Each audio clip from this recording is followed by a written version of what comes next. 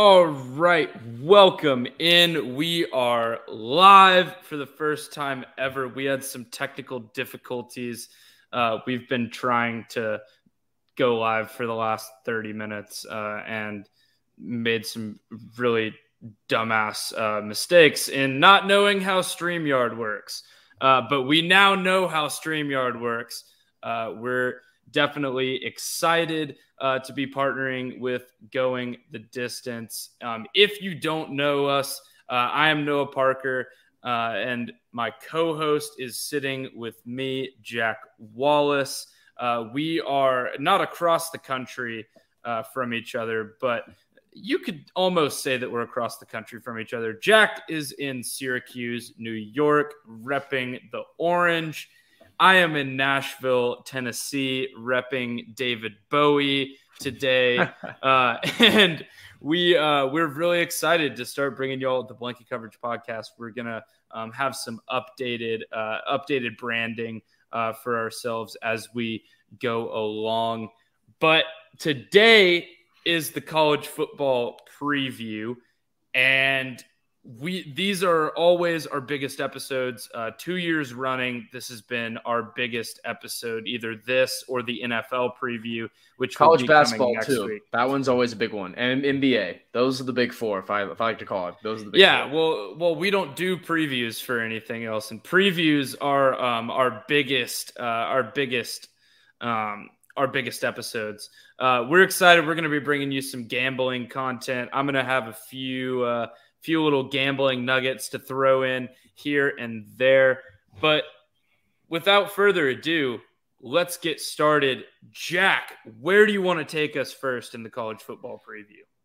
Well, the first thing we're going to look at, and mind you, we're going to be doing this a little bit like last season's. If you haven't seen that, we still have at Blanket Coverage. There's all sorts of things we have. We'll have blurbs up at periodic points throughout the podcast that y'all can check out, and they will be down there. The current ones, as you can see on your screen, they're GTD Sports with all the ones on their own social media accounts. Those will be things that we'll be looking at and putting on content as well. But there are a lot of old archived stuff on Blanket Coverage from there. But one of the ones we did back in 2020 was talking about the impact of COVID-19, which, as all of you are very fully aware, is not over yet. And so there are some still pretty solid changes going on in the college football world. Now, mind you, it's way less than last year. As of now, we are still planning on doing full 12-season schedules for every conference. So we're not having the whole debacle of Big Ten, Pac-12 waiting. We're still looking to have all that in a row.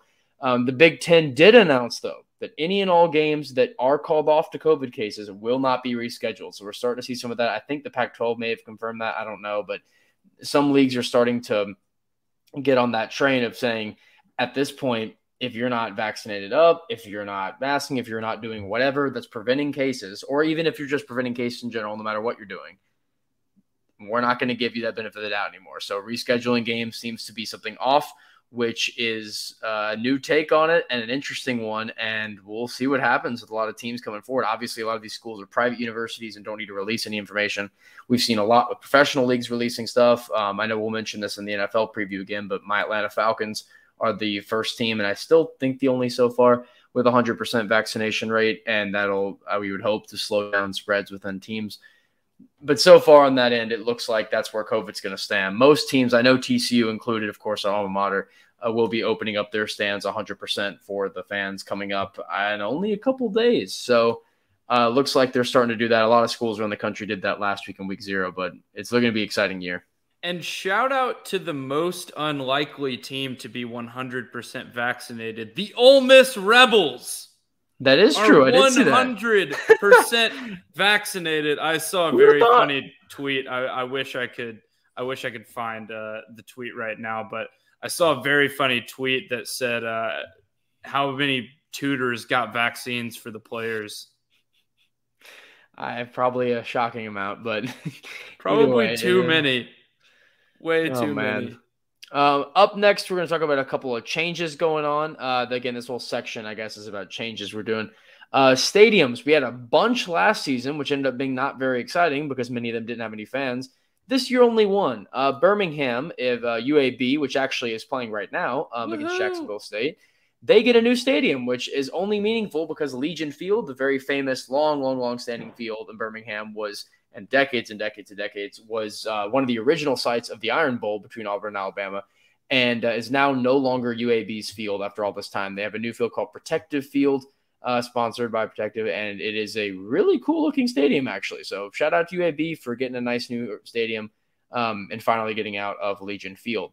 In terms of coaching changes, there actually were a lot of them, so I only put down some of the ones I think are going to be kind of the big ones here. Biggest one, I think, by far, and I think is not a shocking take, Steve Sarkisian from Alabama on to UT. Obviously did a little bit in the NFL too with the Falcons, which we don't want to talk about, and then we now is back to UT. Big splash in the Big 12. Next up on here, we're just going to go down the list, and then I'll get the takes on. Next up is Brian Harsin, going from Boise State, where he accomplished a lot, as you can see, Boise State over the last decade and a half, going to be the new head coach at Auburn. And then Gus Malzahn, who, leaving Auburn, is now on to UCF, which is an interesting upgrade. And then Brett Bielema. I would say in a way, after the whole Peach Bowl thing, I'd say it's an upgrade. And then Brett Bielema, which went from Arkansas and I wrote / unemployed. What? Bielema. Brett Bielema. Does he done anything worth even accomplishing a name pronunciation right? Because now he's at Illinois, and he went from unemployed to Illinois. Hey, he beat Nebraska. They beat the doors off of Nebraska. That's not an accomplishment, and you know it. But yeah, I know. Did you see the side note? Did you see the opening? We're gonna just get our Nebraska hate out of the way right now, because it came up. It's almost pity at this point. Yeah, I wouldn't even call it hate. It's more just like we're laughing at you. We're just laughing. And not to bring it, not to put a shot on, but I've felt a little bit like that with Tennessee the last while too, because they're both the big time '90s programs that have just. I felt like that with Tennessee 90s. Too. Hey, I live here. A little bit. A little bit. I feel that with Tennessee too. No. Did you see Scott Frost? And Scott Frost was supposed to be the Nebraska Golden Boy, right? He's supposed to be the guy there. He said after we saw the way that they lined up on defense, it took about half of our game plan out. What was your game plan? How bad was your game plan? This is game one. The whole offseason. This is game one. Also, how is half of your game plan or most of your game plan dependent on how the other team lines up? I realize that is important, but what team coached by Brett Bielema in the state of Illinois is going to throw you for a loop that bad as supposedly an offensive guru head coach? That your game plan just gets completely thrown out the window when they come out in, I guess, and I didn't read too much into the quote, but I guess they came out in an even front or an odd front when Nebraska was expecting the other. And look, you've got a game plan for both because teams can do anything. I mean, I watched a documentary, The Two Bills, last night about Belichick and Bill Parcells. And I mean, Bill Belichick was talking about how they had to shift tendencies all the time. So you've got to be prepared in the chess match as a head coach to be able to shift tendencies like that on the fly. When another team shifts their tendency, you've got to be able to react and respond. And clearly this Nebraska coaching staff wasn't ready for that. And that's kind of a cornerstone of coaching at a high level in football.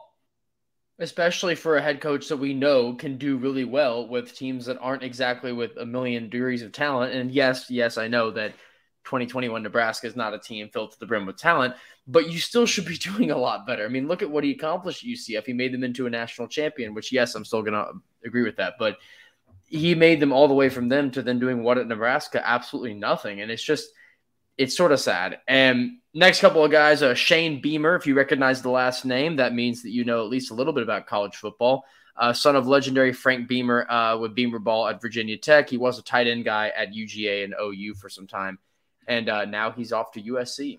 I have a note on this. Did you see that graduate assistant coach Zeb Noland will start week 1 for the Gamecocks?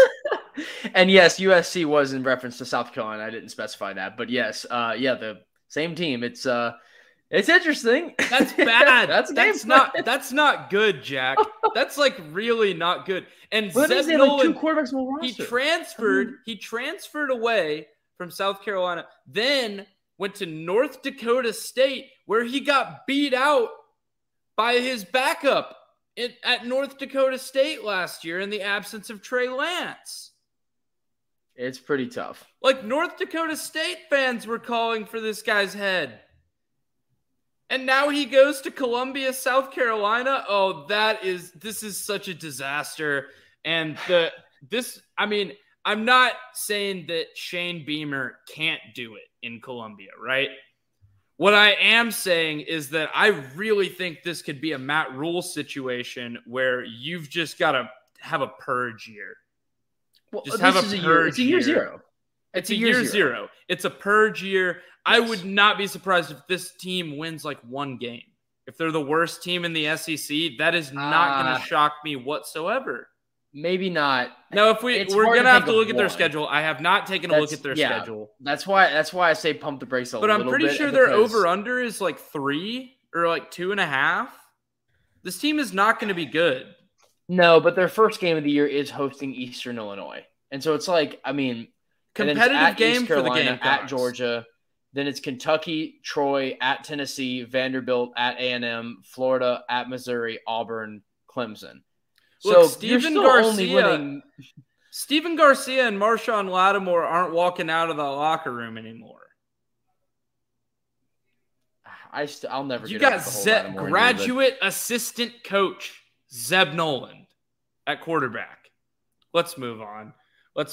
We could talk. I think they could get 2 or 3. I think they could get 2 or 3 out of that. But you still have Vanderbilt. We could talk for years about bad teams. I think Vandy is going to be better than South Carolina. I really like what Clark Lee is doing.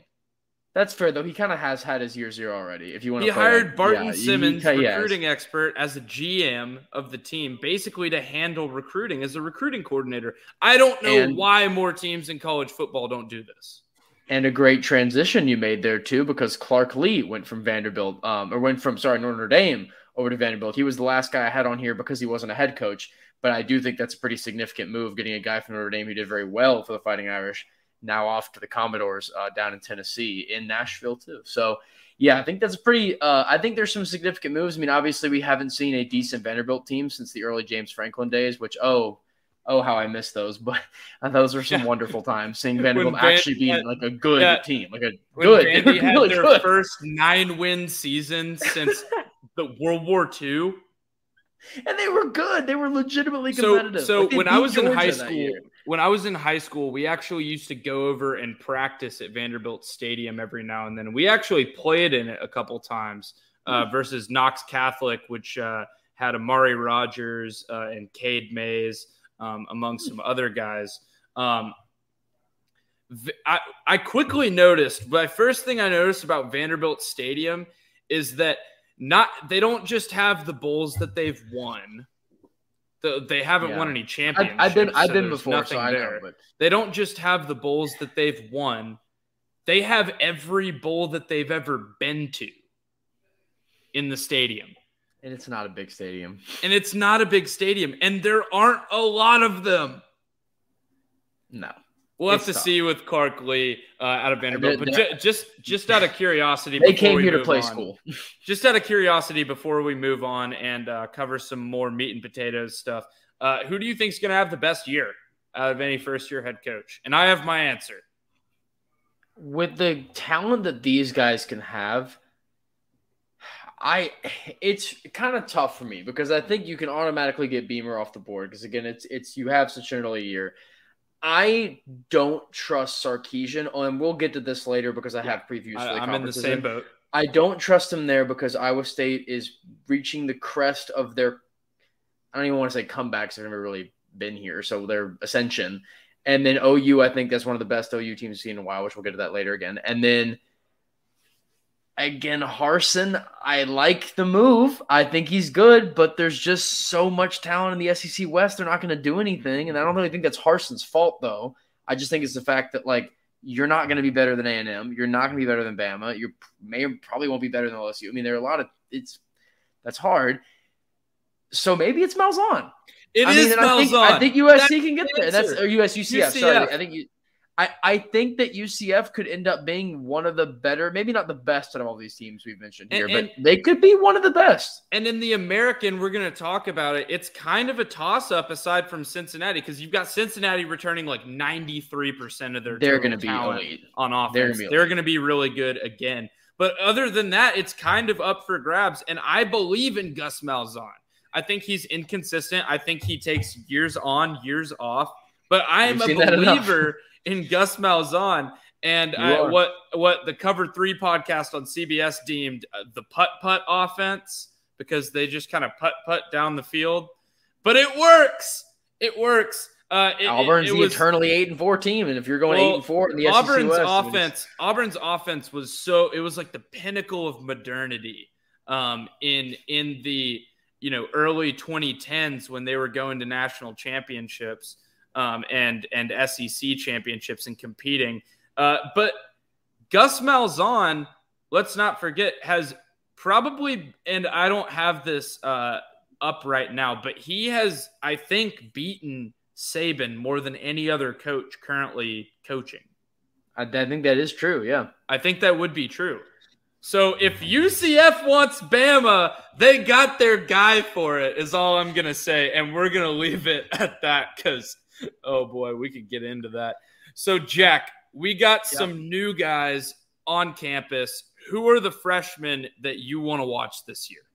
So I got 5 guys up on my board here. And, again, this is also – I put in top freshmen to watch, and watch is a very loose term because some of these people here may not actually end up getting much playing time this year, but are more names that you would want to keep track of in the news because these are going to be people that I think will either get significant playing time this season or next, because some of these guys may be pushed to next season, some may be, we don't know yet. But these are going to be names that I think will be much bigger talking points over the next few months.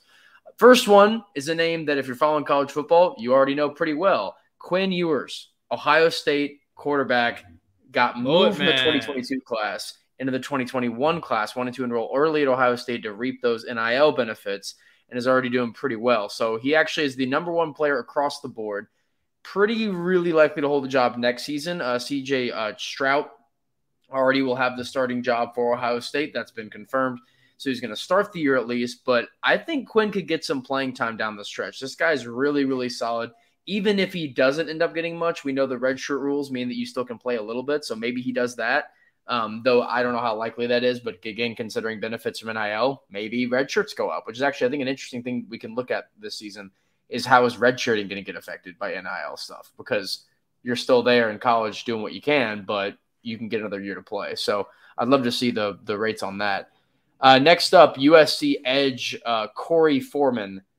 Oh, boy, this guy is nuts. And, again, all these people, go watch their tape, go watch their highlights. I went through highlights with all these people. It has been really fun. But Corey is crazy, right? Number 2 overall national any player. He is the best edge rusher and the best player from California in his class. He is an absolute monster on the edge here, but he's going to have to get used to some of the bigger sizes from college, but it is absolutely nuts to just see how fast that he can shred any kind of block. It's been very impressive. We're not talking that big. He's in the Pac-12. That's true too. He'll do well on that end. This will be this podcast. Look, we're not going to be objective here. This podcast will have slander of all sorts, in all conferences. But the Pac-12 being the number 1 slander-laden conference here. He's got very quick feet too, especially for his size. So watch out for that. JoJo Earle. It's E-A-R-L-E. I'll just go JoJo. He is a very, very, very solid wide receiver. Flipped from LSU to Alabama. Very, very, very fast. Plays almost like a quick running back in situations. I've seen a lot of dump offs, a lot of screens to him. Could watch out for him for a potential breakout season. We know Alabama is the constant wide receiver factory, and you can just add his name in the list there too. He is 5'9.5", so he's a little shorter on the end. He's number 6 wide receiver, number 47 nationally. But I just thought his tape looked really, really nice. I think he could be a big-time guy this season. Next up, Travion Henderson, Ohio State running back. Now, this guy may not get as much playing time this season simply because Ohio State's running back room is, unheard of good. Ohio State's offense is stacked this year. Yeah, I mean, the whole offense is crazy, but the running back room is something I think is almost underrated because we know that Chris Olave and we have Stroud and all these big guys on that end, but the running back position is almost underrated, which sounds difficult to imagine with how good it is. But Henderson is the number one running back recruit in 2021. He's a very agile running back, quick cuts, jukes, and hurdles, quick feet, excellent vision, and I love his speed. So he's a guy that's going to be your quick back in the backfield, your elusive back, to use your Madden term. And I think that he can be a great asset to this Ohio State team that's going to need a lot of quick guys on it. And the last guy, keeping it in the Big Ten, Kalen King, Penn State, a cornerback. So getting a secondary guy in here. May not start right away, though. The Penn State defense is going to be very elite this season, but he has a great size and very good athleticism. So I really like King. A lot of stuff from him has been very solid. Penn State getting some really solid recruits over the last while. So looking forward to seeing more of that. Absolutely. Well, let's get to some award watch list type of stuff. And I think we should just pick a winner. I think we should just go ahead and make a prediction. Keep in mind, I don't want to make a prediction for the Heisman, however, because the Heisman winner the last 5 years has been towards the bottom of the list on odds. So I think you could feel pretty comfortable that none of these guys are going to win the Heisman. They might be in there, but I don't like any of these guys to win the Heisman. Quite honestly, I don't see it with Spencer Rattler. That's for sure. I don't like his I don't like his persona. I don't like the way he carries himself. I think he plays turnover prone, and we'll see if Lincoln Riley can develop him in this offense. But I don't know why everyone's so high on Spencer Rattler as the number one pick. I know, as the Heisman winner. I know he came along strong last year, but I don't see it. I don't see it with Rattler. So who are some other guys that we could see in New York winning the Heisman this year? I think the ACC is going to be a big conference to watch this season for a lot of reasons. And I think, and this has a point, I'm getting back to it, but one of the biggest parts of it that's a hot take. No, but I think it will. And the reason why is because Sam Howell and D'Eriq King are two of the biggest. If you want to talk about what conference has the top two out of the top 5-10 kind of quarterbacks that are going to be in this list, I think those two are going to be top two going around there. And I think what has D'Eriq King done on a football field to make you think that? I think he can get there. I think this Miami team has potential to win the Coastal because, again, the Coastal isn't that good this season. We're betting on the I get there's UNC. Are you betting on the sixth straight year of D'Eriq King being the best year of D'Eriq King? I'm not. I never said that. I never said that he's not going to get there, but I don't know. I think that it's possible for that to happen. Again, I'm betting more on Sam Howell anyway. I'm not on the Miami side here, but I'm saying that I think he can step it up and be a very solid quarterback for this team. Also, Breece Hall, if you want to have a crazy dark horse pick, I think him at Iowa State at running back has the potential to go off. I think he could be one of, if not the. I think he may be the best running back in the country this season. He's my pick to win the Doak Walker Award. I know Isaiah Spiller and Muhammad Ibrahim for Minnesota, Spiller for Texas A&M. I think those are two really good backs too. So yeah, not looking at the ACC because I know the ACC had a couple of studs at North Carolina with running back last year, but I think that it's going to be more outside of that. So sorry to skip ahead on that end, but I think Breece Hall could be one of those dark horse picks, but I still think it'd be more likely to be a Rattler or Sam Howell. It's just going to be dependent on team because if Oklahoma ends up being as good as I think they are, then Rattler's going to be a lot higher on that list. Same thing with UNC. They got to close out. They got to win big, and then I think Howell has it way better for him. As you've seen it too. That's kind of how it works, where you have to have that team level being that elite and that good. You don't have to win the national title, win the Heisman, of course, but you do have to get up in a contender level team. And I do think that a lot of these teams are kind of dependent on that where, UNC's in prime position to do it, but can they actually do it? We don't know yet. Unlike Clemson and Trevor Lawrence last year that, you were kind of shoehorned to do it. I agree with that. I just think I'm so out on De'Aaron King. I'm so out on the Miami Hurricanes. It happens year after year after year. We talk about, oh, well, Miami, could they be back? Is the U back? And then they bring out the turnover chain for like the first 3 games, and then they completely blow the rest of the season. Yeah, it's usually goes pretty poorly for Miami them. But, is never back. Is what I'm trying to say. They're never going to be back. The U will never be back. I'm saying it right now. That's too hot of a take. I won't take that. I will not be taking that bet. But I do think that Miami is, and I think it's because it goes without saying. It's very obvious Miami's usually overrated. But can Miami finish with a pretty decent, will Miami finish as a top 5 ACC team this year? Yes, I think they will. I'll make that take. I think Miami will finish the top. And now I know ACC's bad. I know. I know it's a terrible conference, but they will be one of the better teams in it regardless. Because I think Clemson is going to be the obvious contender. North Carolina is going to be a solid team, and I think Miami can come in after them. I think they should. They're in position to be third. We're going to argue about this way more in 2 minutes. Let's go ahead and just run through some of these award watch lists. I'm just going to run through them as you had them. For the Nagurski Award, which is the best defensive player, we got Derek Stingley Jr. and Kayvon Thibodeau. I love both of these picks. I think both of these guys are studs. They're both probably going to be top 10 picks, if not top 5 picks in the next draft.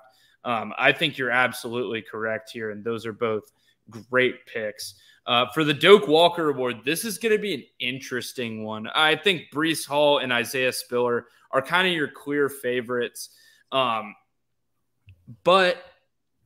you never really know when it comes to running backs. You could really have a guy just break out of nowhere. Muhammad Ibrahim from Minnesota is a little bit more of a dark horse guy that you threw in here. And then for the Biletnikoff, you could have both wide receivers, Noah Brown and Chris Olave, on here from Ohio State. Chris Olave is the favorite. Justin Ross is returning from an injury last year.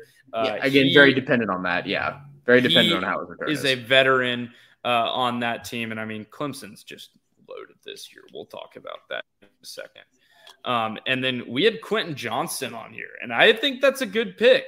I really do. I think he could be such a stud. He's 6'4". Yeah. When's the last time we had a really elite big receiver? You could talk about John Diarse, but I don't think John Diarse was necessarily elite as much as he had some great plays, like that catch against Oklahoma in the Big 12 championship game. But when's Baylor the last catch. time? Don't forget the Baylor end zone catch. Probably the best one he's ever had. Catch. Yes, you're right. I know you don't want to remember the game, but I gotta shout out the moment. The moment was one of the coolest things I've ever seen in a college football game. So, and look it up, but don't look up the whole game. Quentin Johnston is the truth, and I am all aboard with him being on our Biletnikoff Award watch list. We didn't really talk about Coach of the Year, but I'm going to throw out Jimbo Fisher as a possible Coach of the Year, and we'll get to why. I don't want to put everything. I don't want to front load this podcast too much, but I think Jimbo Fisher could have a big year. Mac Brown is another one. 2 old Grizzly veterans of the coaching game that could end up having some really interesting seasons. And I'm going to throw Gus Malzahn in there too, just for the hell of it, because I love Gus Malzahn.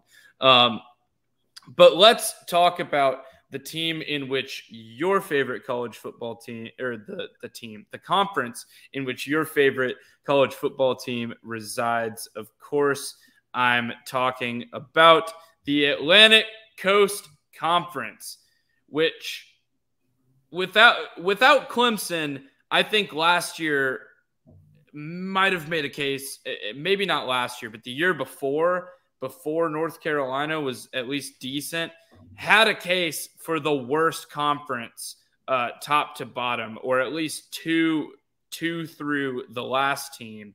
Because again, Clemson kind of redeems the ACC. But Clemson, would you agree, has the easiest path by far to a playoff berth this year? Yeah, and I don't really think that's very debatable, to be honest. I think they have it pretty much solidly. They In their don't play hands. Miami or North Carolina during the regular season.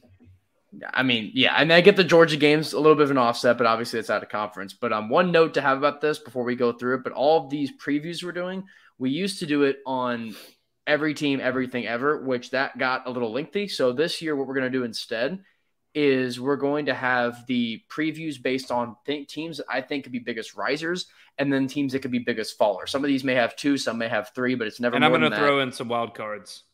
True too, but the big teams, we've either kind of already talked about or we're going to talk about more. So it seems like the Clemson team, a lot of the playoff level teams, we're going to get to those more later. So these are more about the smaller schools that, I mean, some of them aren't necessarily small, but not as giant of the schools in terms of prowess in football this season. And just talking about them a little more just to shed some light on them, because obviously all of these teams probably we're going to end up talking about over the course of the season, especially over this next week as we enter into week 1. So to go ahead, as you were saying, with the ACC, with the and this is necessarily, we're not doing this by division either. We're just saying all the teams that are in this.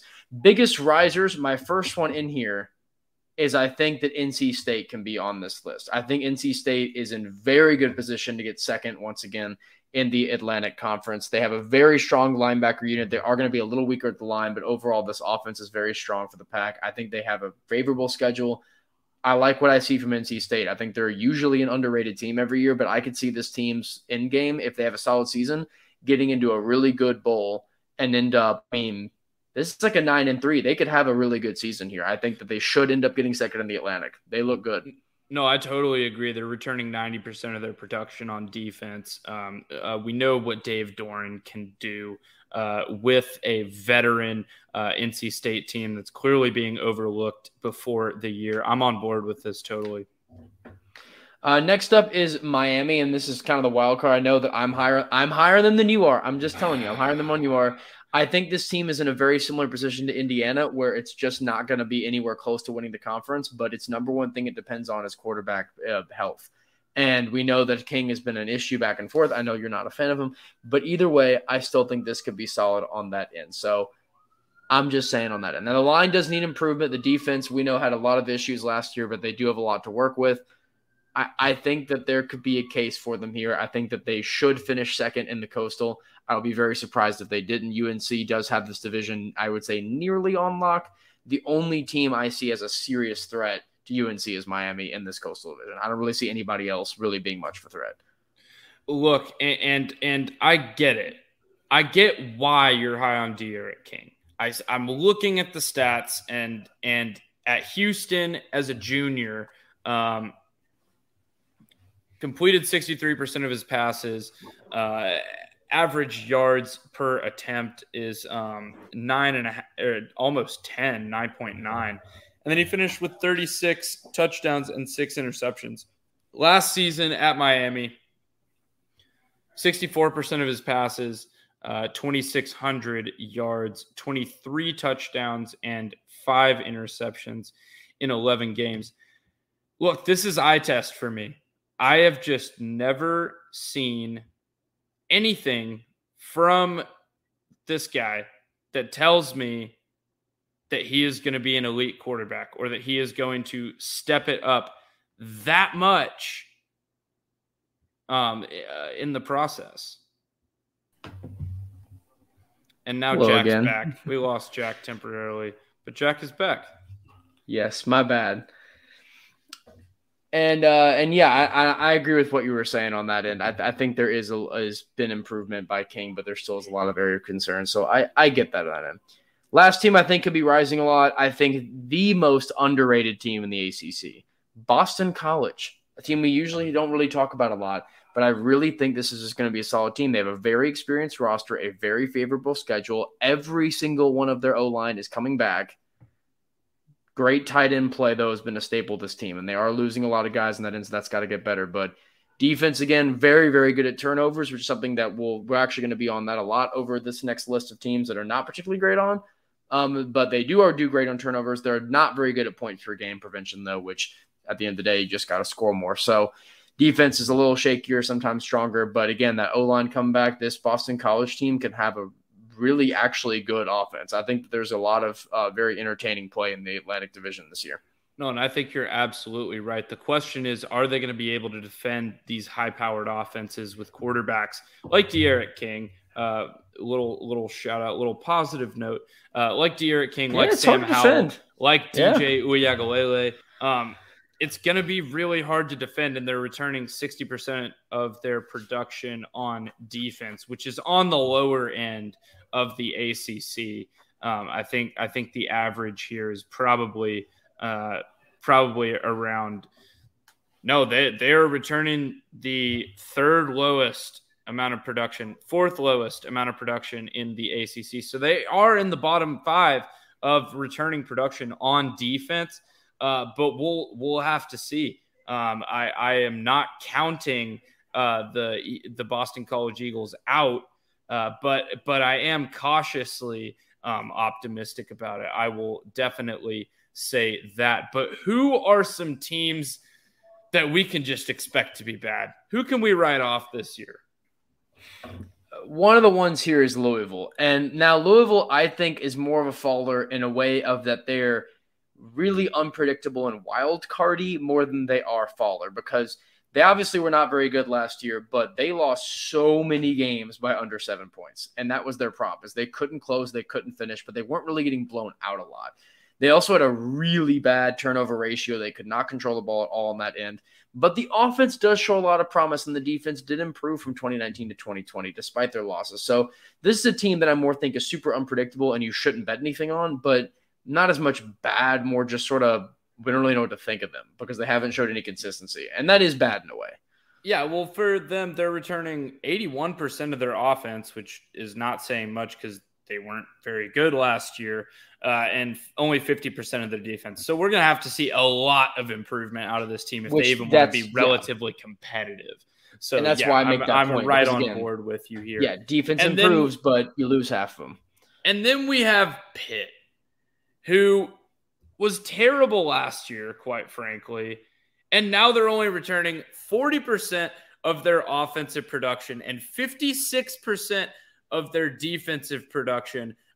Both are in the bottom. I mean, that's the worst returning production as far as offense goes in the ACC. And it's the second worst as far as defense goes. So it's safe to say that this is a team that needs the program to keep going, needs continuity on this team.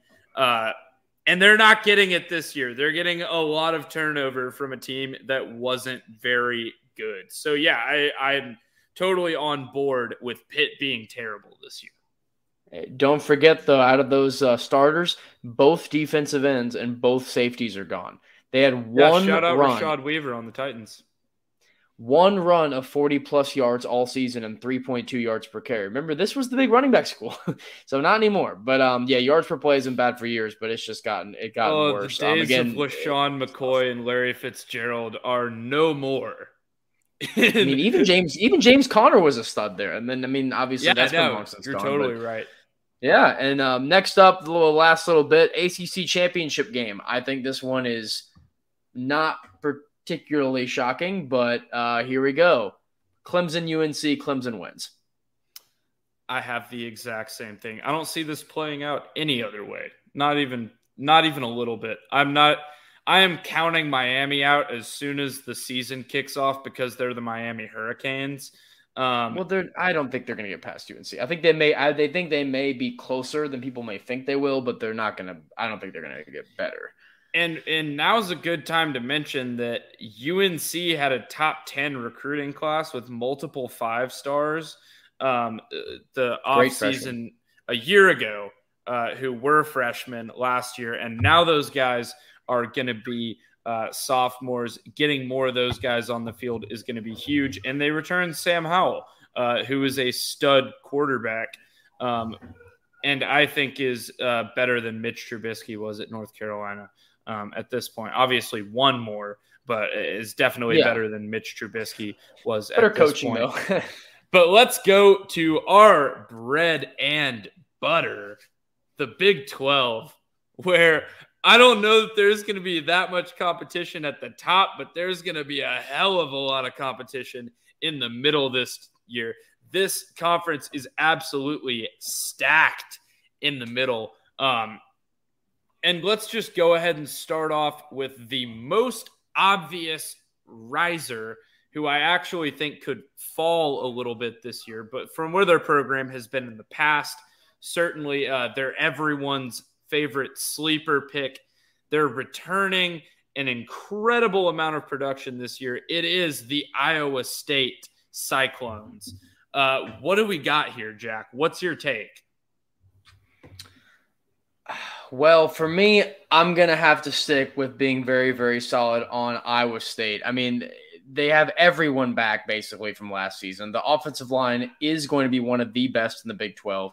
They have an unbelievably good defense, and they did allow a lot of deep plays last year, which was one of their big flaws. But it's just, I love this team. And I mean, I hate that they're there with TCU. I mean, I wish that it wasn't the same problem, but it's like, dang, I mean, this is a really good football team, and this is a team that I think is going to be in a lot of really good positions. I think that they're one of the better teams in the country. I know that it's if it wasn't for Oklahoma, I think that this Iowa State team would probably win the ACC, except for Clemson, and it probably would win the Pac-12. And so, yeah, this is a very good Iowa State team. I'm very excited to watch them this year. No, absolutely. With Breece Hall returning, the X factor is obviously going to be Brock Purdy, because Brock Purdy was not good for the first part of last year, and they still managed to skate by. I don't think they're going to be able to skate by like that playing Iowa early within the first 3 weeks of the season. I don't remember if that's week 2 or 3, but playing Iowa, another top 25 team this early in the season, they're not going to be able to skate by with Brock Purdy being bad.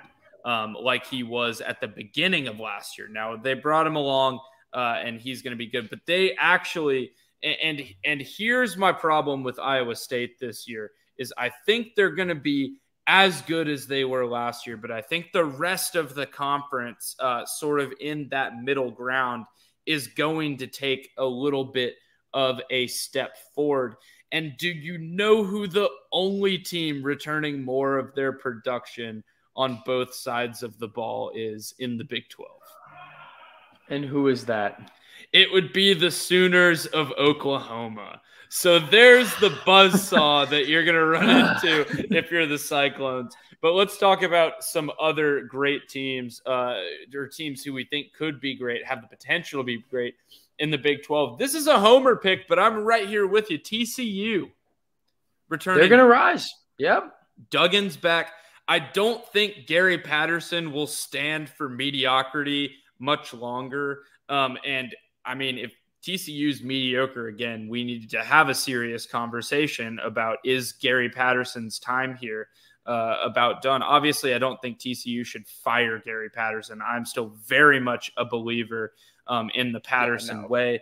Without Sonny Cumbie's touch anywhere near this team, I think TCU could be good again. And I think they certainly get one of Iowa State or Oklahoma. And I mean, I'm going to knock on wood very hard right now, but I think we beat Texas this year pretty easily. I would say I'm pretty confident in that too. Again, knock on wood. But I would agree with that take. I think that's something that I would be fairly confident in. But again, we talked about Johnson. We know the O-line needs a little bit of improvement, being able to guard him. Losing Wallow, Merrick, and Washington, all of those guys, big guys on defense that are all looking at NFL stuff. Yeah, that's not going to be helpful. But we also understand that TCU has tended to be, we hope again, but tended to be a defensive juggernaut team and one of the best of the Big 12 on that side of the ball. But even so, they're returning 88% of their total production on defense and 84% of their total production on offense. This team has plenty of continuity despite losing those guys in the draft. And man, I mean, the cornerbacks for this team are going to be legit. I think we have the DBs this year to be able to run with Oklahoma and Texas. And I'm a believer in Max Duggan. I think this is the year he takes that big step forward that we've all been waiting for. And once Sonny Cumbie got out of the building, I mean, this team, or once Sonny Cumbie got relieved of his duties, I should say, this team really took off under the guidance of Doug Meacham. And let's not forget, we haven't even mentioned any of the running backs. That's true. Darwin Barlow. My guy Evans. Back. Zach Evans.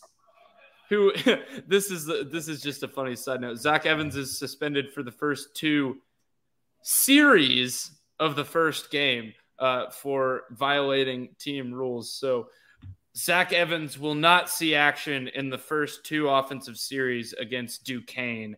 I wonder how the TCU offense will ever recover from that. But across the state, we've got a team who everyone hates. Everyone. This team. Everyone. Especially after the summer. Especially after the summer. Yeah. But you have them as a riser. And I just don't agree, Jack. I just don't agree. I think first-year head coach, a lot of turnover, and I mean, yeah, they're more talented than everyone else in the Big 12, but did that work with Charlie Strong? Did that work with Tom Herman? Not really. I'm gonna be totally honest with you. I think they're gonna get. Let me finish my thought. I think they're gonna get everyone's best shot this year. They are going to get every single team's best shot because everyone hates them. They're going to get horns down in every single stadium that they go to, more often than not. And I am just not a believer. I'm out on Texas this year, and maybe I'm wrong. Maybe they come in. Sark is a genius play caller. And Texas comes in with a huge chip on their shoulder, and they really show out. I am, as a TCU homer, as a Big 12 homer, I'm out on Texas this year. I think this is going to be another failure of a season in Austin.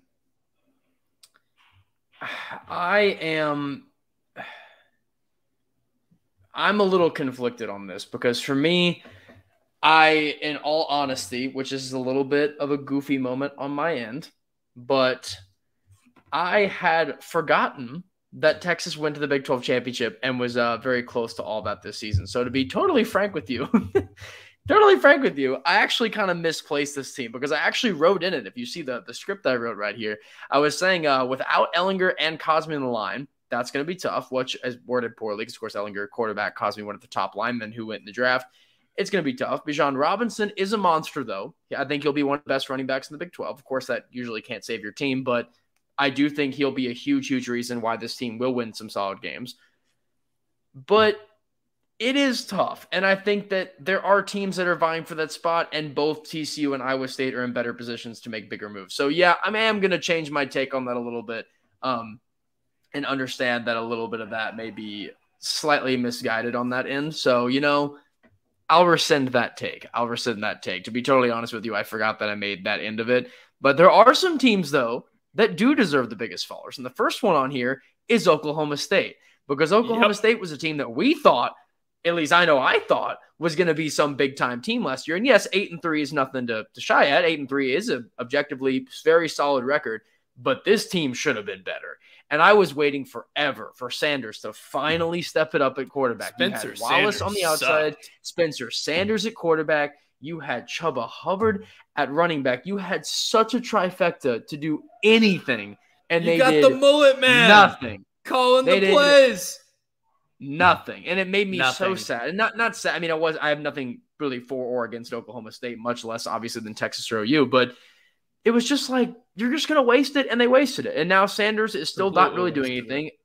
They had a horrible turnover ratio. Rush defense was more of a concern. Rush defense was 6th in the Big 12. I mean, Oklahoma State usually has a solid defense, so it's that, again, rush defense was very poor, and especially against a lot of these really good Big 12 running backs we're talking about with Iowa State, Texas.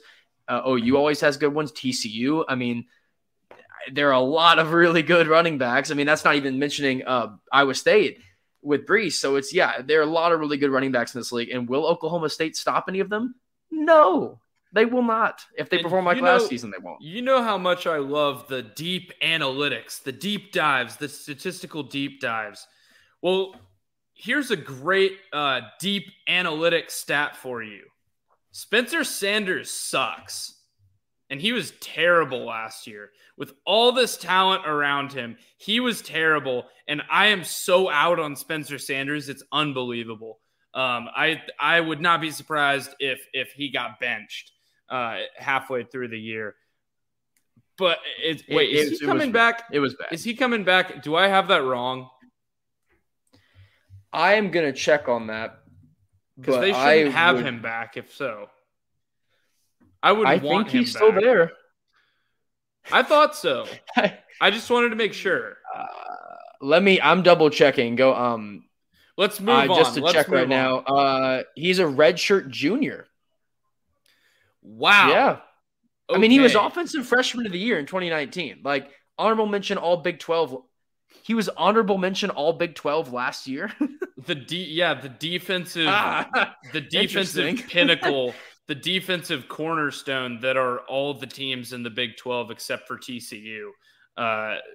There is no defense in this conference. That's just the fact of the matter. But let's move on. You've got Kansas State on here, and I'm going to push back a little bit. Skylar Thompson was hurt last year, and we've seen what they can do with Skylar Thompson. Now, is this team going to be good? No.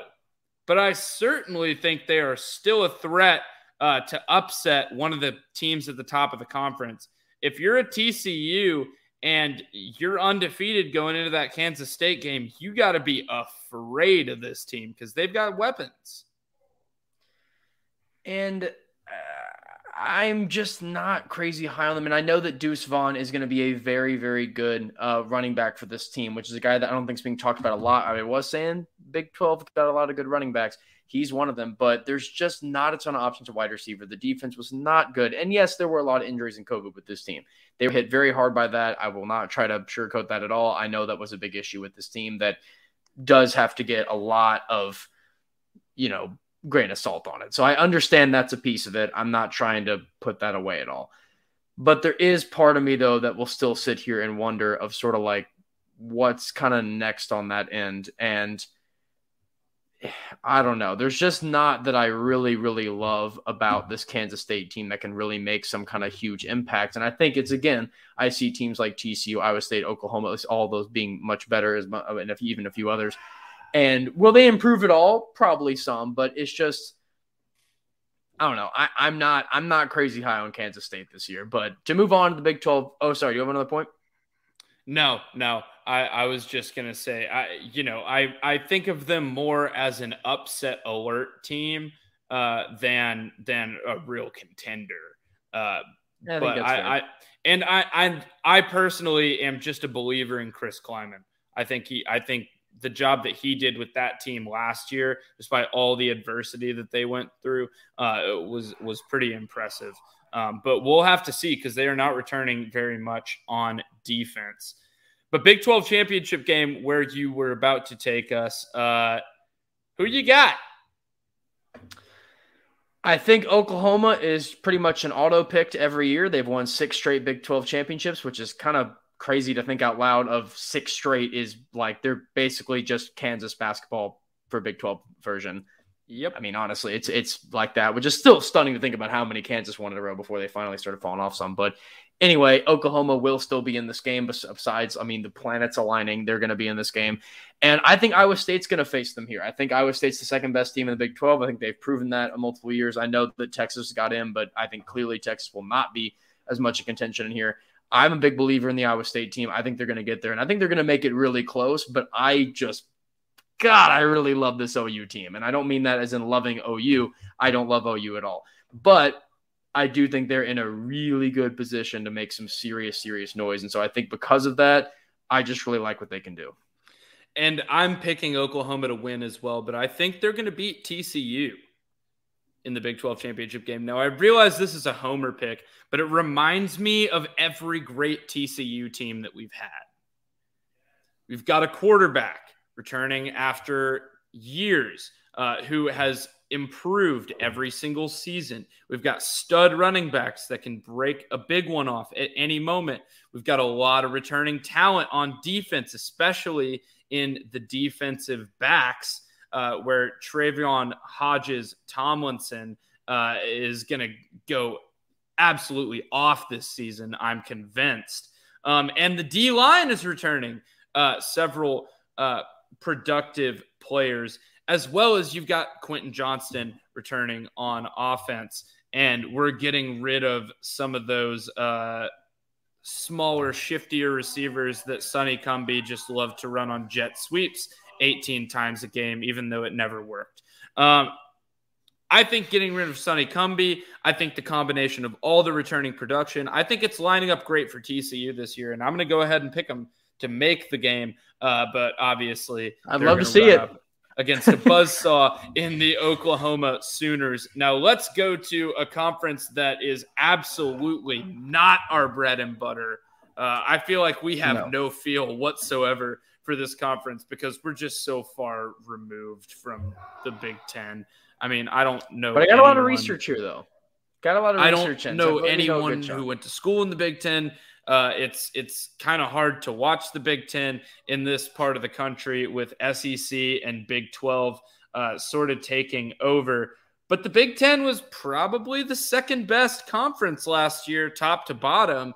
Granted, they only played 5 or 6 games each, but probably the second best conference, top to bottom. Who you got in the Big 12 this year?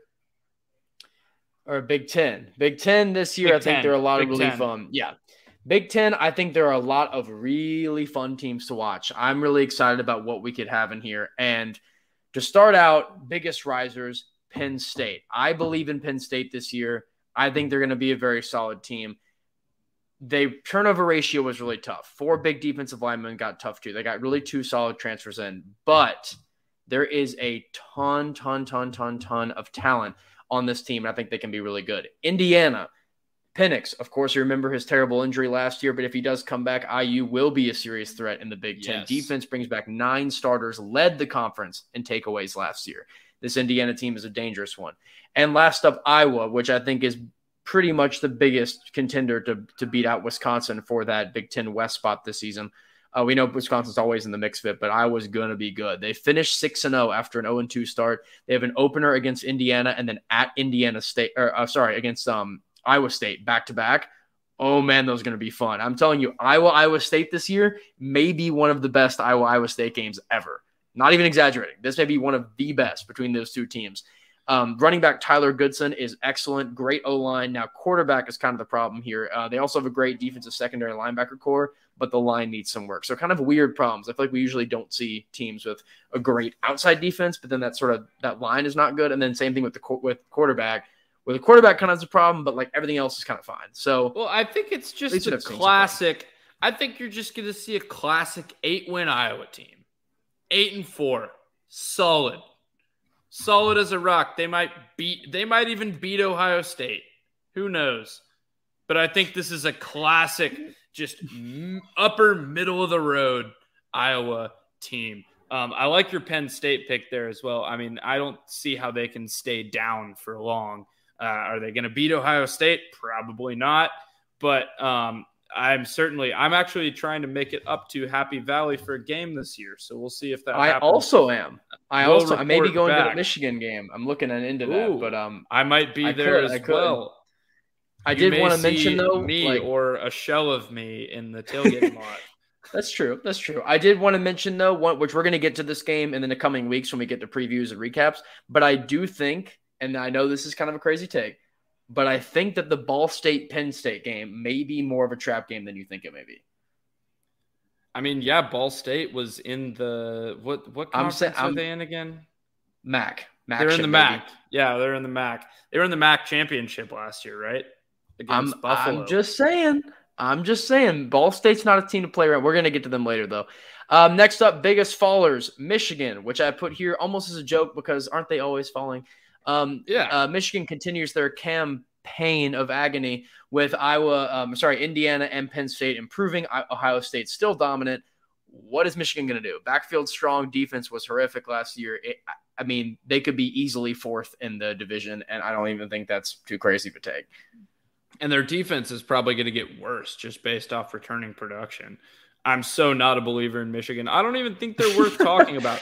You can hear Michigan content everywhere else. Everybody loves to talk about them, even though they never do anything. Kind of like Nebraska, who should also be on this fallers list, but I don't know how much further you can fall if you're Scott Frost than the press conference where he just said the quiet part out loud. Yeah, it's a little unfortunate. It's sort of hard to watch a bit. Next couple ones, Minnesota boat might be sinking a little. 11-2 in 19, 3-4 last year. But Ibrahim should help a little bit. But oh man, the defense. 8 sacks in 7 games. That's not good. You can't win a lot when you're having 8 sacks total in 7 games. Yeah, I mean, I still stand by my statement that PJ Fleck is who everyone thinks Tom Herman is. But we saw how that ended up at Texas in a major Power 5 conference. So it could be interesting for Minnesota. They returned 70% of their offense, 70% of their defense, but I am not really convinced that they can really compete yet, or that they have the talent to compete yet in the Big Ten. And let's go ahead. I'm going to skip on to your final faller here, Northwestern, who lost almost all of their offense. They lost several NFL prospects, and I think this team could be terrible this year. No, they're going to fall. I mean, like God. So I will shout this out now because I'm probably never going to say it again on the podcast. But shout out to Northwestern for winning the last two of the last 3 Big Ten West titles, because this is probably the last time I can ever say that. But and almost seriously, congrats though. That's State. Impressive. And they almost beat Ohio State. They almost had the greatest karma victory ever after the Big Ten completely changed their rules to let Ohio State play in the Big Ten championship. We're not even going to get. We're just not going to get. I mean, Ohio State, which brings us to the championship game, where Ohio State will make the championship game because the Big Ten won't allow them to not make the championship game, as we saw last year. Who are they going to play in the championship game? That is the question. I've got Wisconsin purely because I just don't know with the Big Ten. I mean, it's going to be so many average teams, and the Big Ten West kind of continually sucks year after year. It's a very lopsided conference with one good division and one pretty average division. And I liked what I saw out of Graham Mertz last year before he eventually kind of fell off. But I think Paul Chryst has a good thing going on up there. And I think that Wisconsin's probably the best bet to make it out of the West. So I'm going to go with them. And I'm going to go with Wisconsin too, and there are a couple reasons why. First reason is their top 3 hardest games of the year, Penn State, Notre Dame, and Iowa. All 3 are at home. Second reason I'm big on Wisconsin here is because their last 4 games of the season are at Rutgers, Northwestern, Nebraska, and at Minnesota, which that's not that hard. So you have an easy end of the stretch, big teams there. Last reason is I still think they're on paper the strongest. So I think with all 3 of that there, Wisconsin should be expected to get through. Next up, we got the Pac-12. Pac-12, the last of the Power 5. I almost went a little bit Power 6 on here. Just kidding. I forgot about the SEC. So the second to last one on the Power 5. And Power 5 is becoming a very loose term, both when it comes to the entire shakeup of everything we know about college football over the summer, but also with the Pac-12 seeming to decrease in quality. But I'll make the take this year that I think there's some pretty quality teams in here that people should know about. And the first team here on Biggest Risers, which I think this could arguably be one of the biggest risers in all of Power 5, and that's Arizona State. I'm very excited to see what the Sun Devils do this year. Their crossover game with Washington will likely decide a lot for this team, but they're returning a ton of talent from the team last year that led the Pac-12 in scoring. Quarterback play was great. Now, red zone offense wasn't really very good, nor run defense, but a very solid defense overall. I think Arizona State is going to be a huge contender in a Pac-12 South that's going to be really good. Utah is a very good team. USC is a very good team. Arizona State is going to be a huge dark horse team. I am genuinely excited to watch Pac-12 South football, and I have not said that in a while, but I think there is a lot of real talent there. And the North, I mean, we know has Oregon, Washington, a bunch of teams like that, but I'm just saying, I think the Pac-12 could actually be pretty entertaining this year. No, I agree. I mean, I always think the Pac-12 is entertaining, and maybe it's entertaining because teams are good, and maybe it's entertaining because teams are bad. But entertaining is certainly a good way to describe the Pac-12. If pure entertainment is what you're going for, you had Washington on this list. I'm not super convinced that this coaching staff is going to have what it takes to bring Washington back to where they were under Chris Peterson. I don't know. I'm not a super believer in the Huskies, but with a small sample size last year and not really getting to see them on much of a big stage, the jury's still out. I don't know. Yeah, I like them only because they lost the conference title game purely due to a Mickey Mouse COVID rule. And they did. They were better than Oregon that year. They earned the conference title spot. They lost it because of COVID. Oregon got to play, and then we know Oregon won. So I'm only giving the benefit of the doubt there. And again, everything goes down to the game against Arizona State. That's the big game here. I think that's going to decide a lot. I'm really on that edge of it. I don't know. I feel like that game is going to end up deciding a lot of stuff with this team, and I think that it's going to be a pretty big deal for them on that, and I think that's going to matter. And then last up for Cal. Or go ahead. Oh, I was just going to say, and as much shit as we've talked about Michigan for, in the last 20 minutes, they do have to play Michigan on 9/11 at Ann Arbor. That is going to be a very, very tough game, regardless of if Michigan is good or not. But we're really going to get to see how they stack up early in the season. That's a pretty big game. No, it is. That's going to be interesting to watch. I'm very excited to watch that. Next up is Cal. They were last in the Pac-12 in yards per play for 4 years, and they're thin at D-line, but the defense is going to be a lot better than last year, and I'm only putting them here as a literal statement. They went 1-3 last year.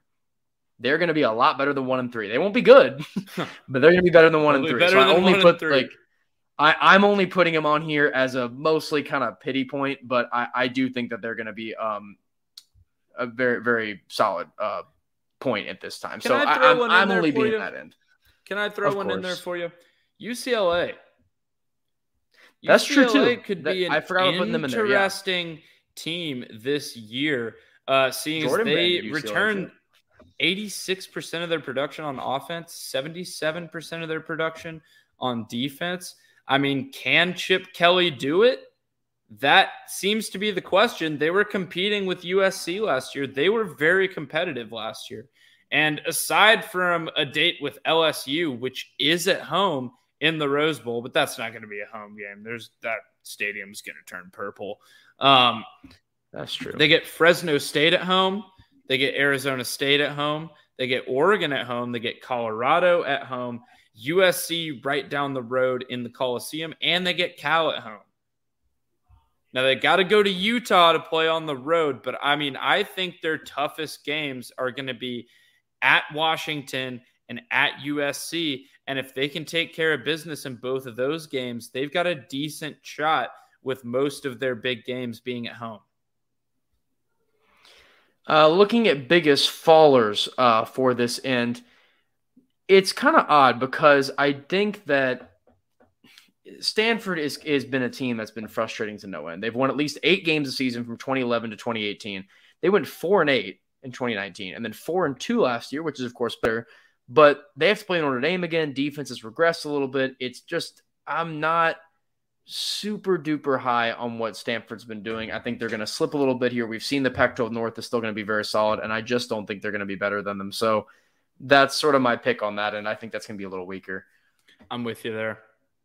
Next up, and then lastly here is Colorado. They finished right behind USC last year, but Arizona State's going to be better. USC's not slowing down. They averaged 31.5 opponents' points per game average, and they only scored 28.5 points a game. There's a lot of reason for concern for Colorado to slip here. And I don't think they're going to be bad, but I just like Arizona State a lot more. I like Utah a lot more. I like USC a lot more.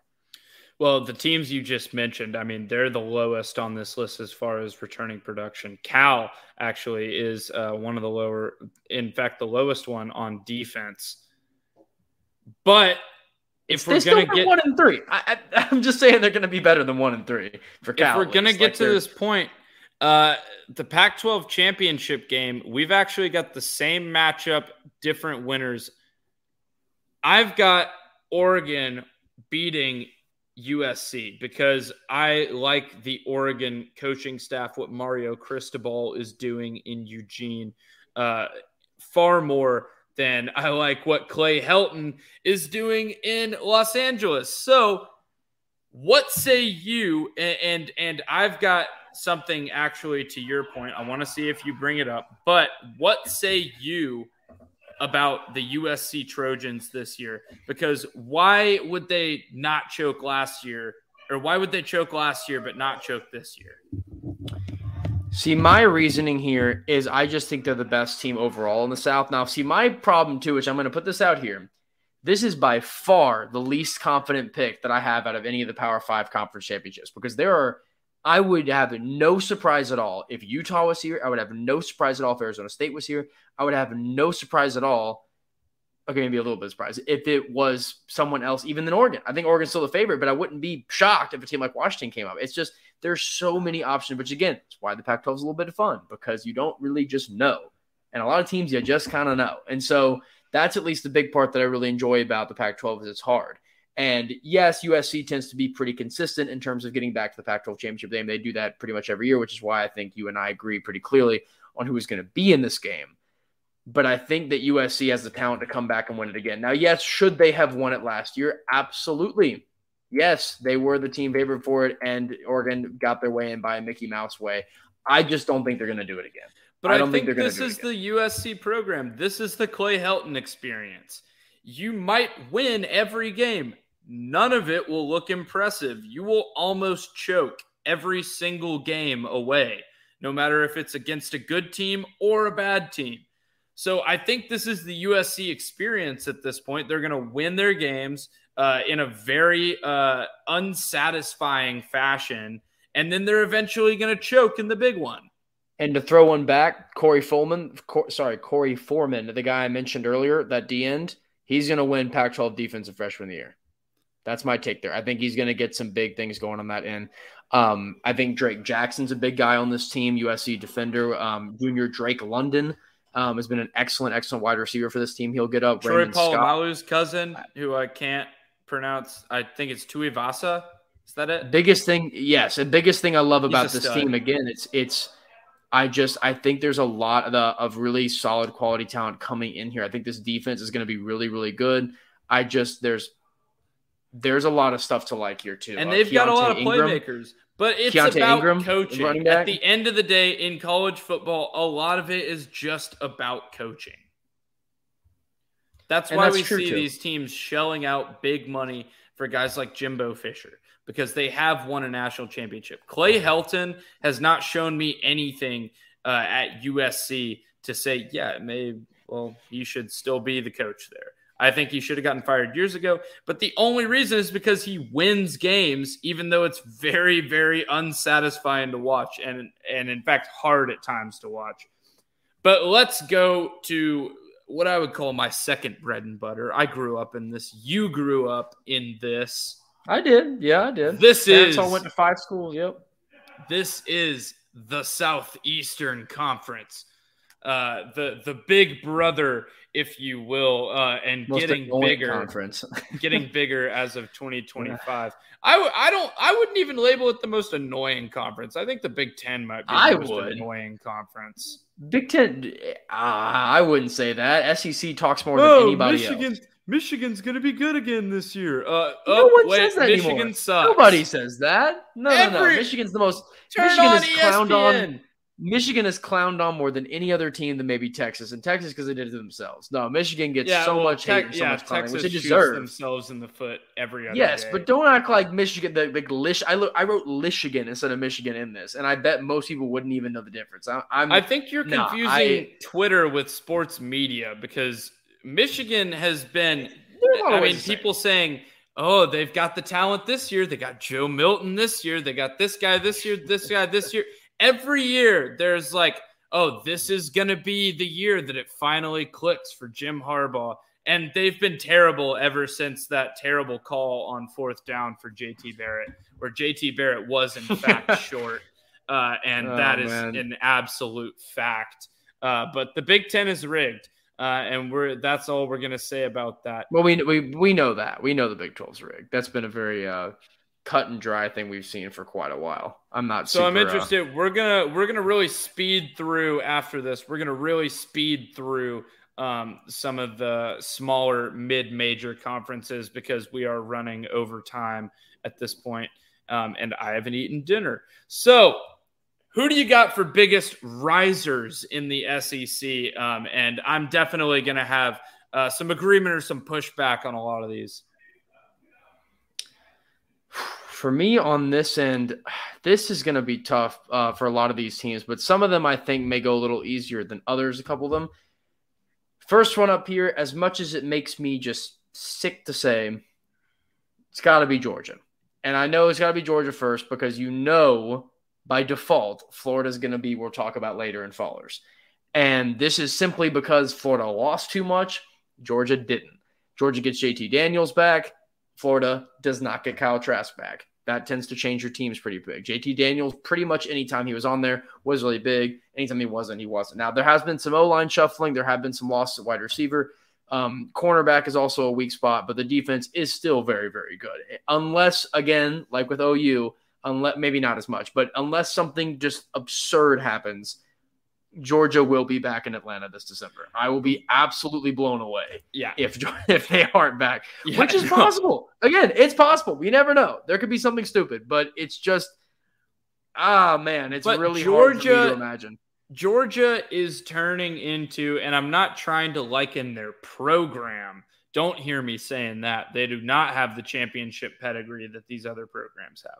But on a recruiting and just on a blue chip ratio level, they are the same sort of 5-star factory that we see in Columbus, Ohio, in Clemson, South Carolina, in Tuscaloosa, Alabama. They are a machine in just turning out talent.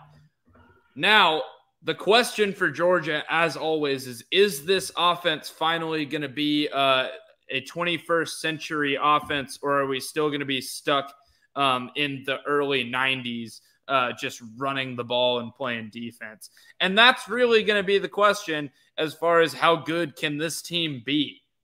Because we saw an uptick in offense once JT Daniels took the field last year. But the question is, if they're just going to run the ball and not really let him air it out that much, I mean, who knows?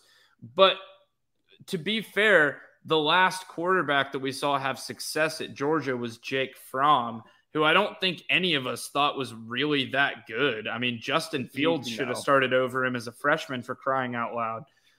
Which will never get funny. It never get funny. It will never not be funny that Jake Fromm started for a whole year over Justin Fields. They just gave him away. And then my God. Oh, sure. I'll go to Ohio State and, go to national championship games while Georgia's sitting on the sidelines playing. What a joke. Freaking Cincinnati. And barely winning, only because Cincinnati just forgot how to use the clock. I just love the whole state of Georgia football. Anyway, we don't need to even really get puzzling. Into that. That's painful for me after Georgia. But next up, we have Missouri. I've been impressed with what Missouri's been able to do to build their team up to be a bottom dweller SEC East team, which is bad, which people refuse to admit that the middle and bottom of the SEC is terrible. And then now moving up to be an actually pretty decent team. Very average last year against skill players aren't in. I am sure about that. Missouri, you're telling me Tennessee, being a middle SEC East team, could beat a lot of teams in the country? No, they can't. Are you telling me that Missouri is going to be good this year? Because I'm going to tell you the opposite. They'll be better. They were 5-5 in a year zero last year. 5-5. They're going to trend up at least a little. This team is going to trend up. They're losing a lot of their production on offense. That's my only hang up there. I am a fan. In year zero. I'm a That's pretty fan good of for year zero. Drinkwitz. I am a Drinkwitz fan. I am along for the ride with you there. I am just, again, cautiously optimistic about this team. Again, I'm not saying this team's going to finish first. I'm not saying they're going to finish second. But should they be the third place team in the East? I think they should. Oh, the East is a trash pile this year. That's an absolute that's why I'm saying trash heap. I know. It's gonna be speaking of a team that's not in a trash heap of a division, Texas A&M. They're one spot away from the playoffs last season. Arguably should have been in. And the Aggies are set to make another solid run here. A very good backfield, very good defense. Consistent quarterback play has been an issue for them, which we saw plenty over the last few years. But this is still a team primed to make some serious moves. Now, I still don't trust them 100%. But I do like this team a lot. I think they're going to be a huge threat, and I think this will be the closest that A&M will get to really making serious damage since the Manziel days. Oh, and I'm all aboard the A&M train this year. Number one reason, they return Isaiah Spiller. They return DeMarvin Leal, bunch of guys on defense, and no Kellen Mond. Everyone loves Kellen Mond except for me. I am the world's only Kevin Mond hater because every time I watched Kellen Mond play, it was infuriating at how much better I think the team could be when Kellen Mond decided to jet off to the NFL and be terrible for the Vikings. So I am all aboard the, as Bill Simmons calls, the Patrick Ewing theory, where your team is actually better and more likely to win a championship without you, even though you're a good player. I'm all aboard the Kellen Mond Ewing theory. I think he limited that offense. Even though he was a good decision maker, I just think his talent did not quite have the upside that you're going to get this year from this Texas A&M offense. I'm all aboard the A&M hype train. Again, I am picking Jimbo Fisher as my coach of the year. I really am a believer in Texas A&M this year. And with Bryce Young starting at Bama, could we see a new SEC West champion? I still don't think so, because I know you were really heavy on Auburn last year and that ended up not working out. Now, to be fair, I'll give you this. Auburn is, as you mentioned earlier, the ultimate hot-cold team. So if they're cold, they're not getting close. If they're hot, they might as well win the national title. So I get that's very back and forth. But I still trust in Alabama. I still think they're going to be the best team here. I still think they're going to be good. It's you can't ever go wrong with picking them. And I do think Georgia will be back in the East, which I think that's a pretty easy given, almost more than Alabama. I think that's easy given. And this is going to be a down year for the SEC. I think we are both in agreement on that. This is going to be a down year for the SEC. And to go along with that, I think Florida is going to be the number one culprit of that because this team is just returning nobody.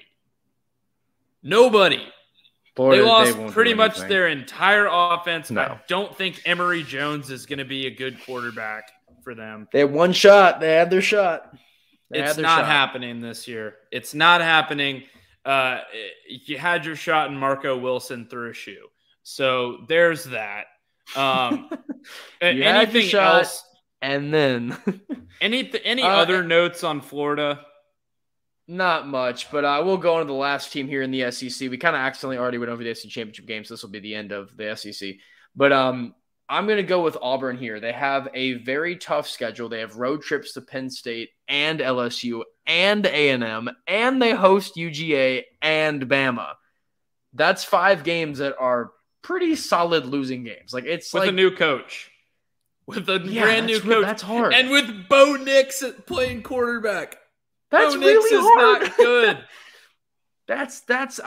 What did you see from Bo Nix last year that made you think, oh, with a new coach this year, he's going to be way better?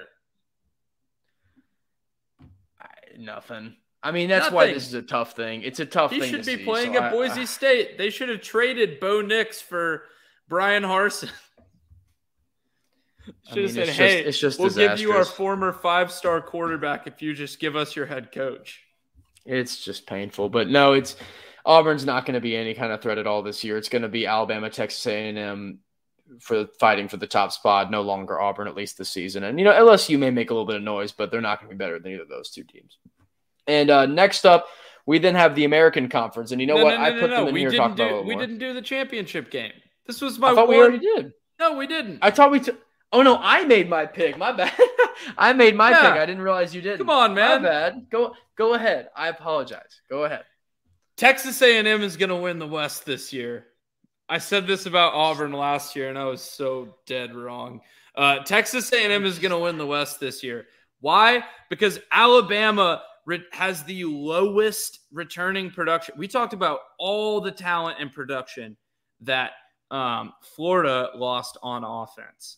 Now, Alabama, yes, they have top 10 recruits coming in year after year to replace these guys. That doesn't mean that they're going to be good right away. That doesn't mean that Bryce Young, in his first ever year starting as a college quarterback, is going to be immune to little slip-ups. And I think this is the year that this is just one of those years that we see every few years where Alabama has a little bit of a down season, and then they're going to come back next year. They're going to be ranked number 1 again, and they're going to beat the hell out of everyone. But I mean, and look at schedules. Looking at schedules too. Alabama has the neutral game against Miami, which they'll win. Mercer at home, which they'll win. Florida on the road, which would have been a problem last year, but they'll win.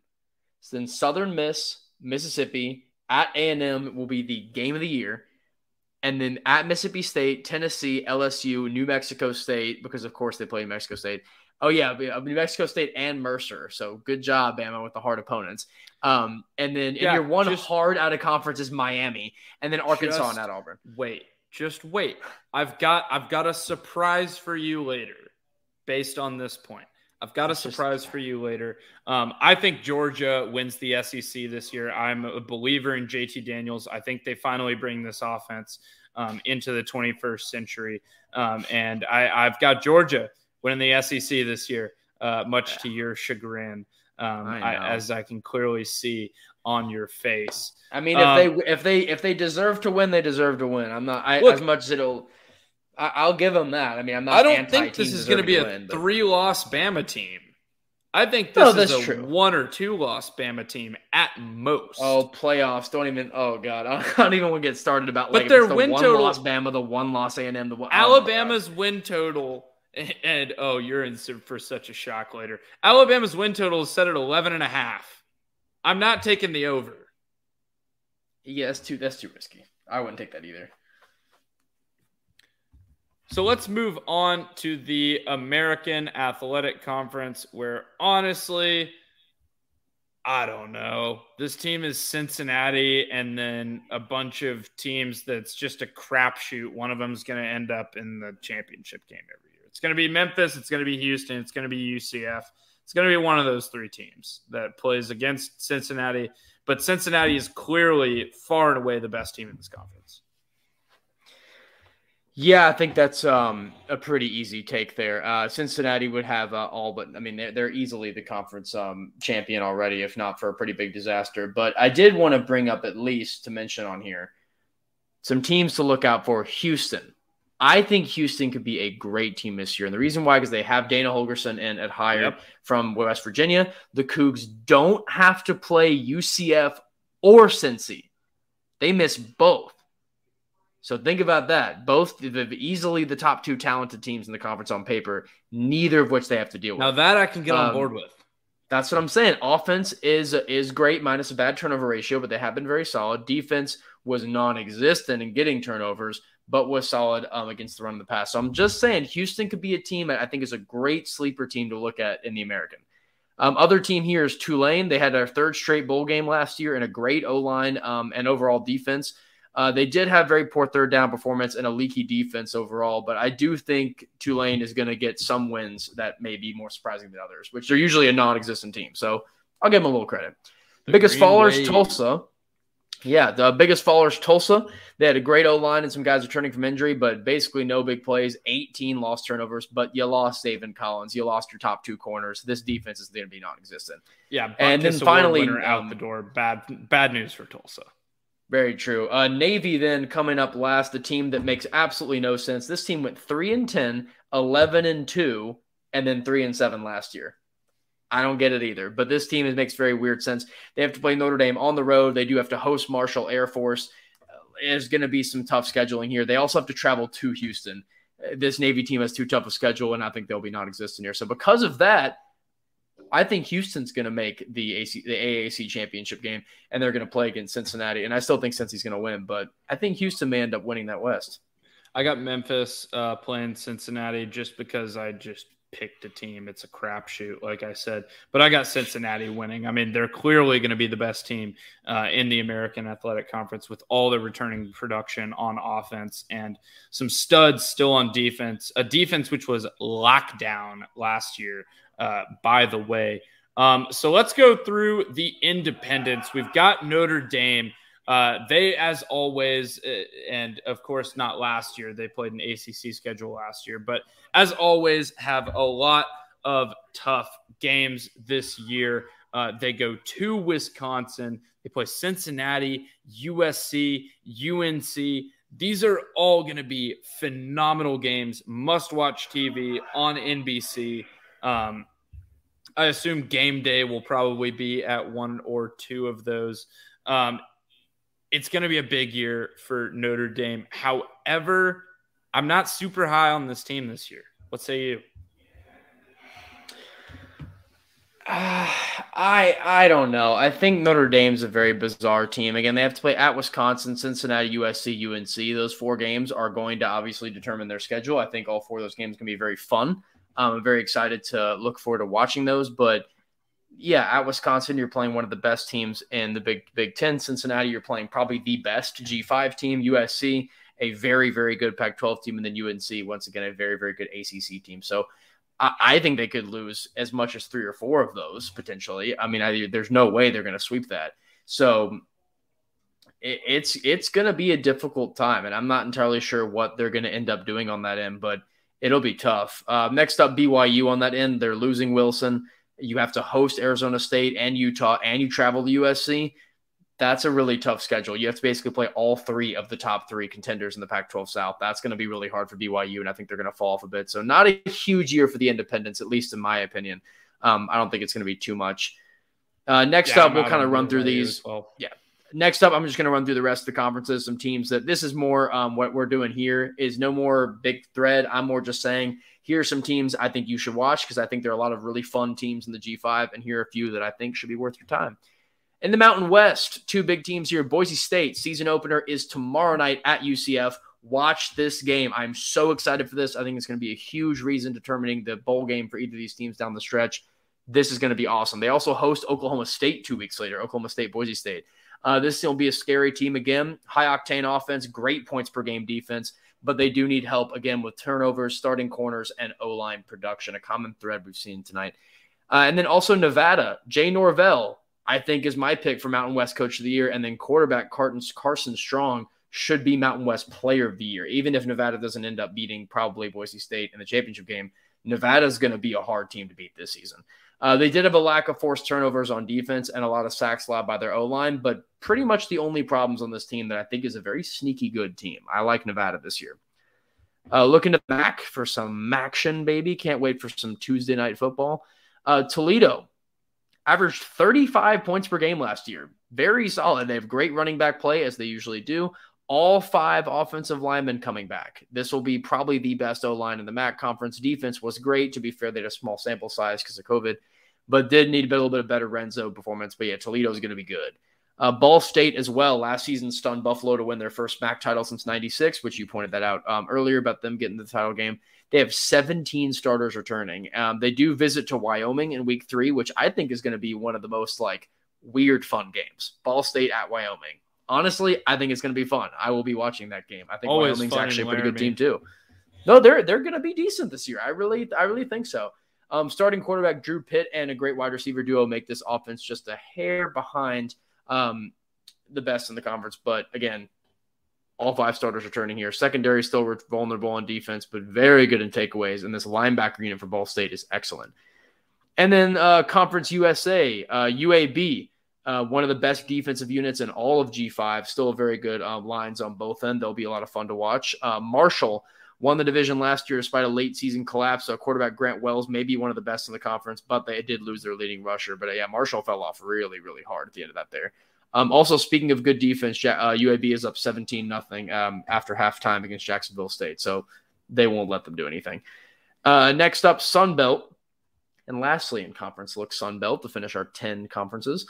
Coastal Carolina, they were the Cinderella and the love of ESPN and everyone else in 2020. The Chanticleers are going to return a lot of talent. This is going to be fun. Quarterback Grayson McCall will lead the way. As amazing as a freshman last year. All 5 O-linemen are back, and their best wide receiver, and their tight end. Now, the red zone defense is their only concern on that stacked team, but out of conference schedule, Citadel, KU, Buffalo, UMass. Chanticleers may go undefeated this year. This will be a really fun team to watch. And then lastly, we have Louisiana. 3 straight Sun Belt Conference trips, but still no wins. Technically did get a half win last year with the split conference title, which was stupid, but technically haven't outright won a game. The great offensive core here. Receiving core doesn't really have a number one option so far, though. Only 19 sacks made last year, and the run defense wasn't great, but the pass defense on this team is unbelievable. Matchup with Coastal Carolina on October 2nd. Watch out for that game. That's Can I give you a prediction? Or so. Can I give you my prediction, my bold prediction? And I've made several of them, but this is my number one bold prediction in terms of confidence. Louisiana is going to beat Texas week 1. I think they may. I mean, Texas. I think Texas they're going to. Texas would be the team to overlook them, especially after the SEC thing and walking on in like Texas we're be those guys. Loses their opening game every year. It's just a given unless they play freaking, I don't know, South Dakota State, who they might lose to the Jackrabbits as well. If you play Texas week 1, you get the easiest version of Texas because they never have their shit together week 1. Just remember BYU, Maryland, all of these teams have beaten Texas week 1 within the past 10 years.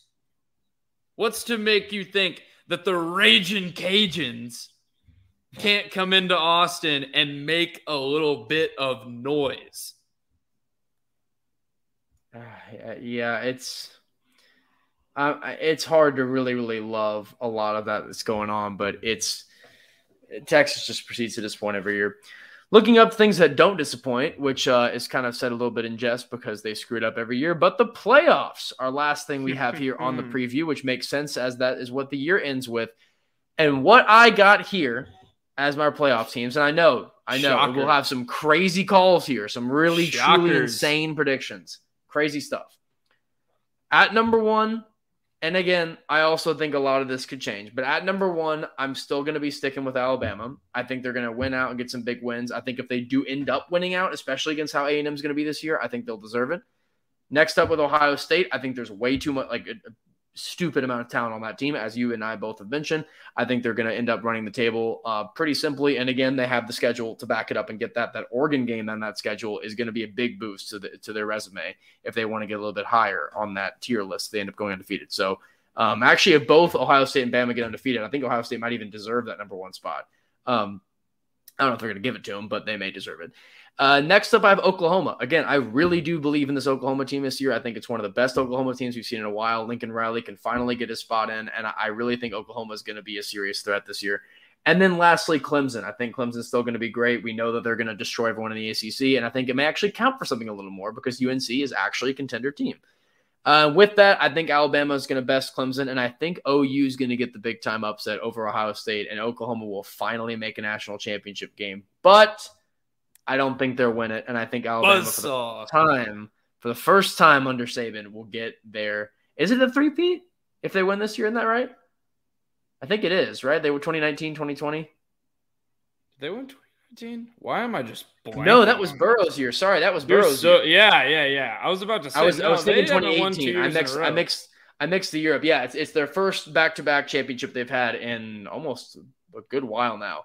But I think Alabama's got the tools for it. I think they can get it again. I think that their freshman class they have coming in is absolutely ridiculous, and a lot of those guys are going to blow up. And I just really like a lot of what they have to bring to the table. Now, to be fair, I think if all these teams get there, I think Bama, Ohio State, and Oklahoma would have pretty much a three-way odds to end up getting really the title here. At least out of the projections I have it. I think they're Clemson? all No. Alabama, Ohio State, Oklahoma. No Clemson? That's what I'm saying. I think those three would be better off, yeah. I think Clemson would be last in these four. I think Ohio State has more talent. I think Oklahoma will end up better, and I think all of them will have better schedules. If you're going to put them as it is, I think they three would be all fairly ahead of Clemson here. All right. No ETN, no Lawrence. I mean, they got a good team coming in, but they lose a lot. They got DJ Uiagalelei. They got. Have you seen? I don't think as good as Lawrence. I know, and I like him. I have nothing wrong. I know he went off. I have nothing against him at all. I think he's going to be easily ACC Player of the Year. But I also know that. Have you seen my guy? Have you seen my guy, freshman running back Will Shipley? Dude is McCaffrey. I trust 2.0. you that Clemson is going to be amazing. Clemson will be very good. I just think these other teams could end up being better. Okay. I just think, and they have better competition to prove it because we know Clemson doesn't play anybody except for Georgia and UNC. Yeah, well, I think Spencer Rattler is overrated. And to that point, I think Oklahoma ends this season with like 2 losses and still wins the Big 12 championship. My teams, in order, actually, I got UGA with the 1 seed. Oh, my God. Winners of the SEC. Winners of the SEC. They only get this if they win Georgia. out. They have to go 13-0, and then I'll believe you. If they don't go 13-0, Georgia, I guarantee you will not get the 1 seed. Well, here's why I think they get the 1 seed. I think they beat Clemson this weekend. So they win out. Georgia goes undefeated this year. Yeah. I don't believe here's that. the thing. But they're here's not going to get the 1 seed. They're going to defeat. If Georgia has 1 loss and Clemson's 1 loss is Georgia is still going to be ahead of Clemson. And Ohio State's not going to win out? No, Ohio State, they're not going to go undefeated. They're just not. I think they're better than Georgia on that end. New quarterback. Their defense was not great last year, and honestly, I think it got worse over the offseason. I think Ohio State's going to be great this year. I'm not saying – again, we're just nitpicking. We still have them in the playoffs. You still have them in the playoffs. We're nitpicking, like dropping them out. We're nitpicking everything this year.